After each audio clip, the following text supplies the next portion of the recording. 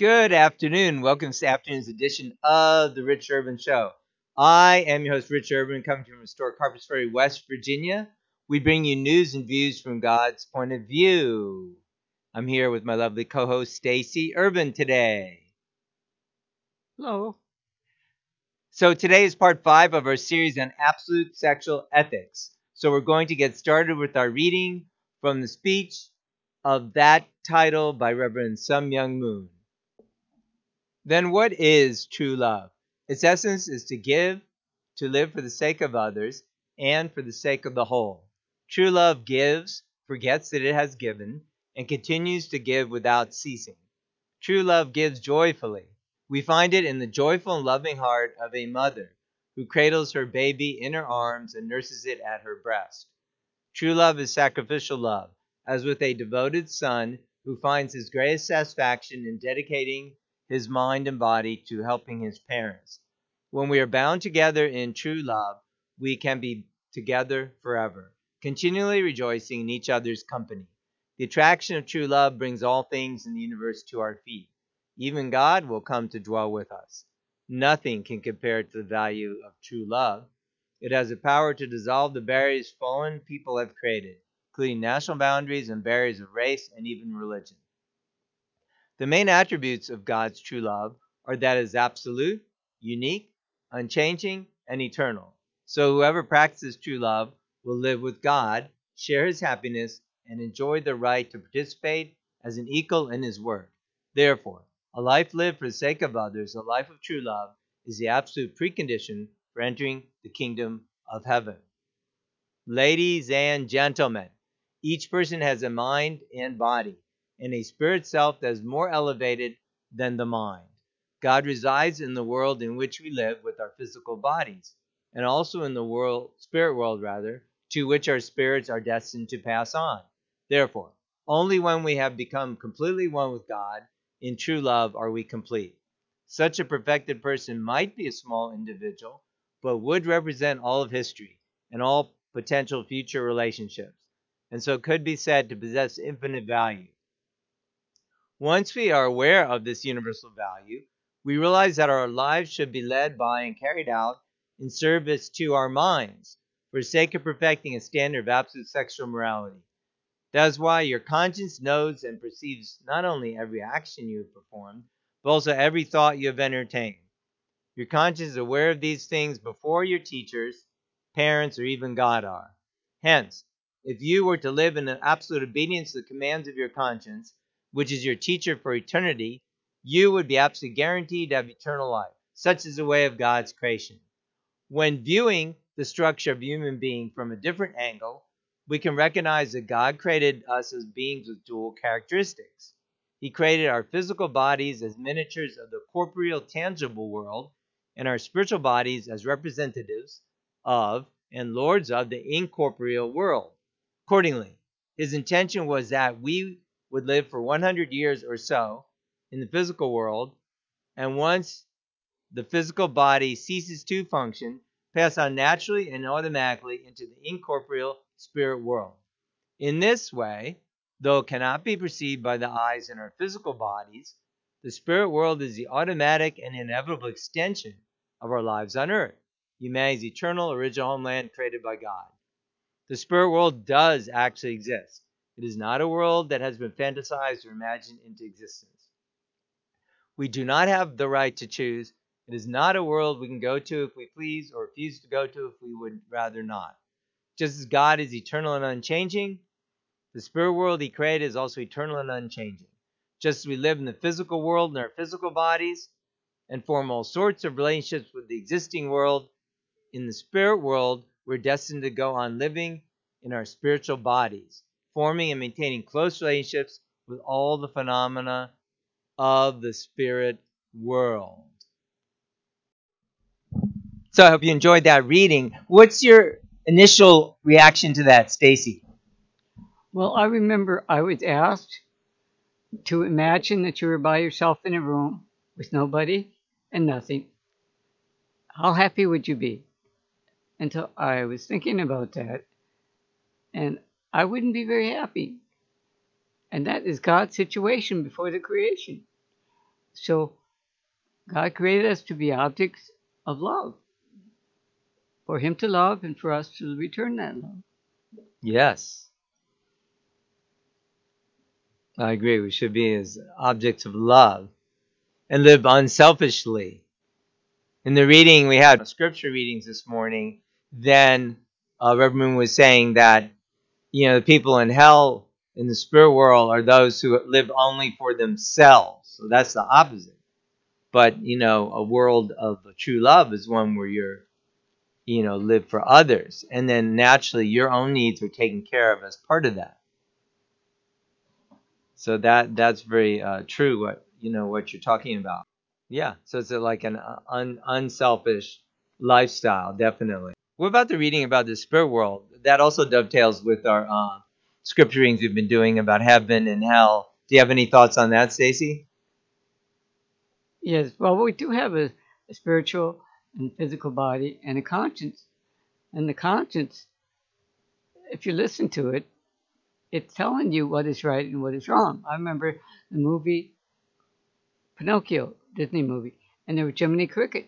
And Jiminy Cricket would be trying to tell Pinocchio what was right, what he should be doing. But Pinocchio didn't always listen. So we don't always listen to that voice that tells us and that feeling that tells us, no, no, no, this isn't right. We shouldn't be doing this. So we would be better off if we would listen to that and follow our conscience and follow God. We would be in a better place and ultimately be happier. Absolutely, absolutely. So yeah, this is an amazing statement in the speech here that Reverend Moon is saying that your conscience even knows things before God does. And everybody has a conscience, whether they believe in God or don't believe in God. Their conscience knows what's right and what's wrong,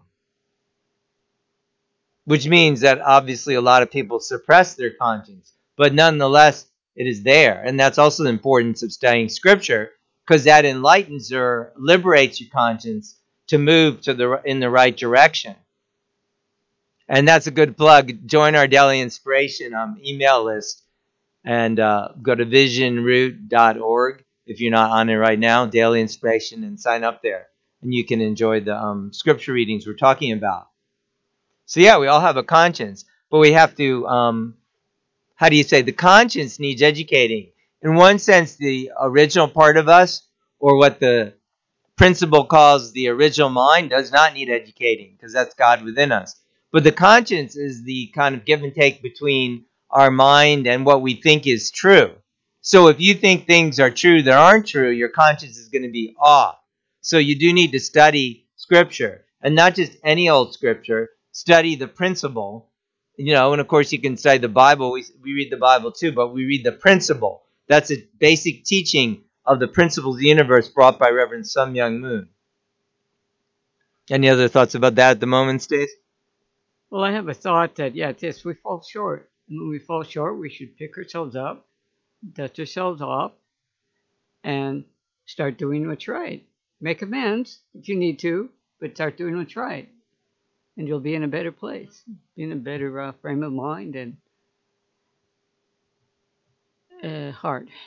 Yeah, I agree. There's a lot of tendency towards self-crimination. Now, what I mean by that is, you should repent, but you shouldn't like beat yourself up, and put yourself in a position where you can't move ahead. Repent, you know,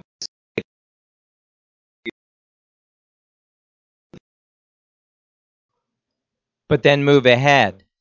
Don't get bogged down, and avoid those kind of things that will cause you to sin, like the carnal things, like getting involved excessively in the carnal desires, like food and sleep and external things. Not so much anything wrong with food and sleep, but those kind of things that would be taken excessively, and sexual desire, where by that I mean sexual desire that's outside of God's realm. It's good within marriage and your wife, but otherwise you want to avoid, having sex outside of marriage, and keep yourself pure and not have sex before you are married. So you want to avoid those things like pornography and sexual images and those Carnal kind of sex. things that can Sexual relationship's damage good in a married your relationship, not God, spirit. but Like, the carnal type of sex we see displayed all the time in the world, and pornography and all those kind of things. We shouldn't be caught up in anything, like that. And also, we should be aware, and we're going to talk about more of that in the next section, but in this section, that we do have a spiritual self and that it's a natural transition between your life on earth and the spiritual life. So you don't, God doesn't like, send you to hell. It's not like he sorts you out. Oh, you hell, you heaven. No, you decide that yourself. In fact, the reading this morning explained clearly that will send yourself to hell. What happens is that you don't want to be in the place that God created, i.e., the kingdom of heaven, because you can't take it. Because if you're evil, your mind can't. You're just like, don't want to be there. And you can't be there.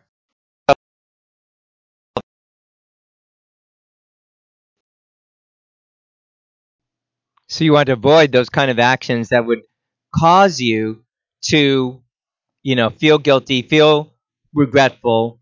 Imagine that you were in the spirit world and that you would actually have to suffer consequences or dire consequences for any evil actions you take.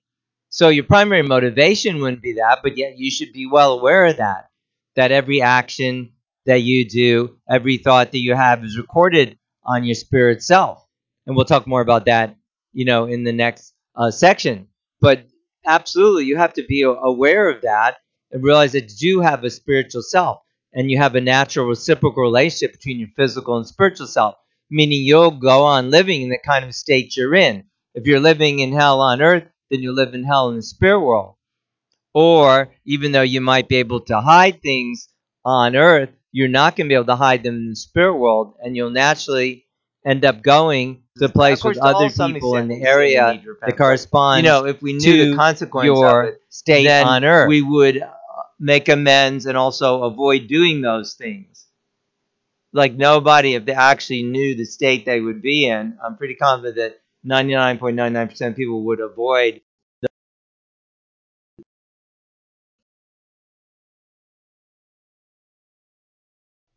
doing things that damage their spiritual self. So those things we should be aware of.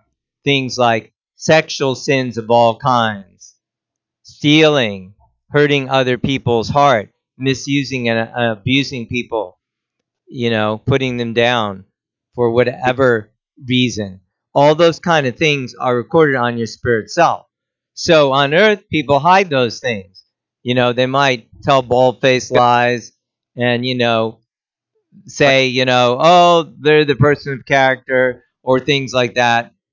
But in the spirit world, it's absolutely impossible to hide anything like that. So it's extremely important to be aware that you do have a spiritual self and that it does have a reciprocal relationship of give and take with your physical self. And that the most important thing you can do is to lead a life of true love where you live naturally and caring about the sake of others, not a life where I you're encourage everybody to enriching go yourself on all your of the social time media or at the whatever expense platforms you use, of whether it be others. Twitter or Facebook. If none of the above, I totally understand.